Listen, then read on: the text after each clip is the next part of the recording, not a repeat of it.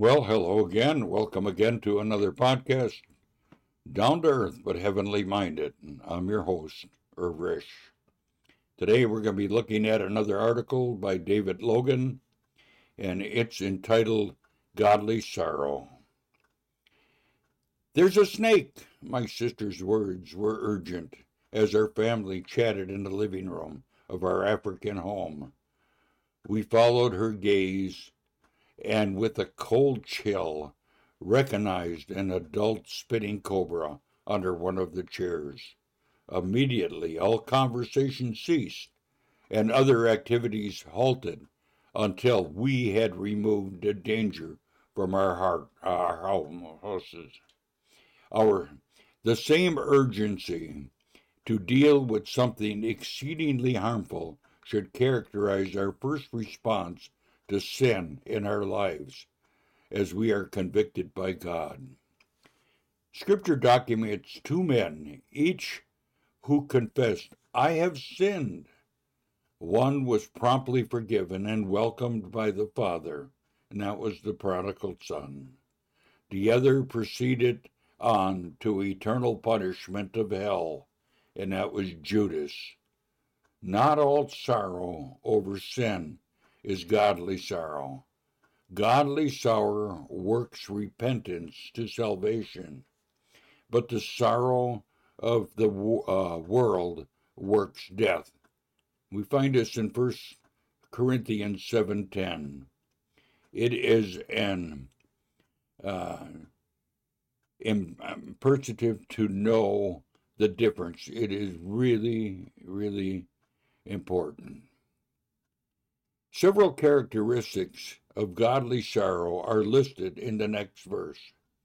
Ye sorrow after a godly sort, when carefulness is wrought in you, yet when cleansing of yourselves, yea, the indignation, yea, the fear, yea, the vehement desire, yea, the zealous, yea, what revenge, in all things ye have approved yourself to be cleansed of this matter, or clear of this matter. Let's look at all these words. Carefulness. The Greek word implies diligence and has a same zealous one would have in dealing with the highly venomous snake in one's living room. The Christian should not conformably coexist with known unconfessed sin. An acquaintance told me of a bad habit he once had many years ago. Having been convicted about it, he renounced it. Quite some time later, he dreamed that he had resumed the habit. It scared him so badly, he said, I awoke in a cold sweat. Well, Romans 1:30 describes non-believers who knowingly and judgment of God that which commit such things are worthy of death. Not only do the same, but they have pleasure in them, and they do as they do them. Instead of being appalled by sin, they applaud it. Instead of judging it, they justify it. The Christian's response to personal sin should be different. Carefulness, haste, and diligence to do something about it. Cleaning yourselves. The phrase translated from a single Greek word, apollon, from which comes the English word apology. When one is in the wrong, God's sorrow, apologies, and admitting guilt, confesses it. Human nature dearly loved to shift blame for wrongdoing to someone else. This ploy is as old as Adam and Eve. is used in courts today. When people claim innocence because of their parents' faults, each of us is personally accountable to God. To cleanse ourselves, we must humbly acknowledge our guilt.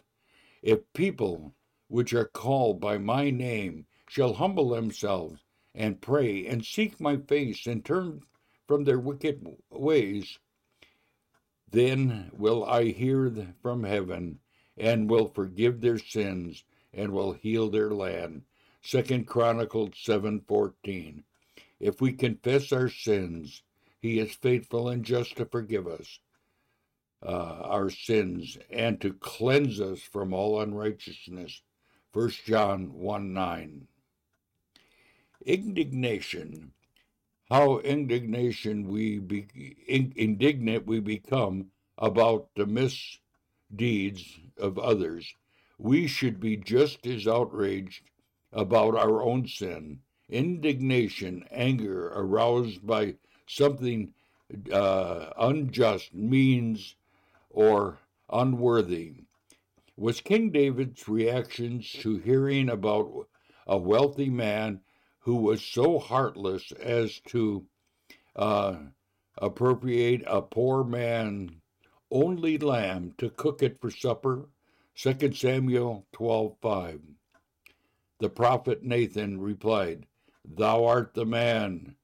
Shattering David's smugness, godly sorrow indicated indignation over our own sin. Fear. This is a strong word. Probos. It is the same word used in Matthew 28, verse 4, to describe the terrorist experience by hardening soldiers guarding the tomb where the angel rolled back the stone. The fear of him, the keepers did shake.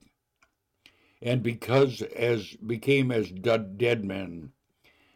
There should be a very rational fear associated with having unconfessed sins in our life. They should be very rational fear associated with having unconfessed sins in our lives. The response of my family too, "There's a snake," was preceded by fear. Fear of living in a house with along with a cobra. Likewise, we should be terrorized by the presence of unconfessed sin. This should fuel our sorrow over our sins. By the fear of God, men depart from evil. Proverbs 16:6. Vehement desire. Godly sorrow characterized not only the desire, but the vehement desire to be right with God. A repentant King David had such a longing. "Blot out my transgressions," he prayed. "Wash me thoroughly from the iniquities which cleanse me from my sins. Create in me a new heart, O God, and renew a right spirit within me." Psalms 51, verses 1 and 2 and 10. Do we have longing to be free of sin? Do we feel rather comfortable with it? Zeal. God's sorrow only goes even beyond a venomous desire. It is the zealous. It is zealous to be, from a Greek word, zealous. We get our English word zealous. The passage in John 2, verses 13 to 17, describes what happens when the Lord Jesus Christ walked into the temple and saw the merchants desecrating his Father's house. He made a scourge and forcibly drove them out, thundering, "Make not my Father's house a house of merchants." The word zealous is used to describe his fervent. The zeal of thy house has eaten me up. Can you imagine the vigor with which the sinless Son of God attacked evil in his Father's house? That is how we should react to sin in our lives and take a scourge to it. Worldly sorrow, sin, and savors it, fearing only the consequences of getting caught. Godly sorrow is appalled at it. The temple of the Holy Ghost being the haven for unconfessed sin. Well, revenge. When we consider response to the presence of sin and zeal, then the next logical step is action, revenge. The word revenge is translated elsewhere as vigor. I can't pronounce the word. Vindication, because the Lord Jesus Christ was zealous for his Father's house. He took vengeance upon evil. Zeal is the energy.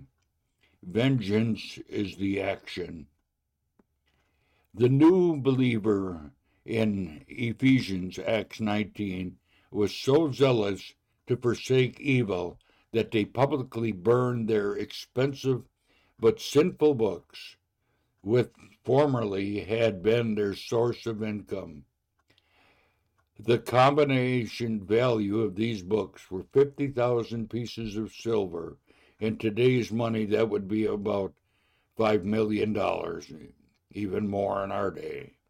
Godly sorrow is characterized by wreaking vengeance upon that which caused us to sin. If we say that we have no sin, we deceive ourselves, and the truth is not in us. 1 John 1:9.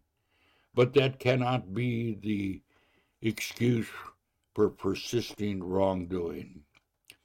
Shall we continue in sin that grace may abound? God forbid. How shall we, who are dead to sin, live any longer therein? Romans 6:1 and 2. When God convicts us of sin, the matter should be 1. Have our full attention. 2. Result in confessing of our sins. 3. Making us indignated about our sins. 4. Invoking terror at the thought of coexisting with unconfessed sin. 5.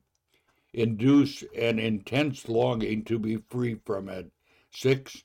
Provoking a consuming contempt for it. And 7. Active by the power of God,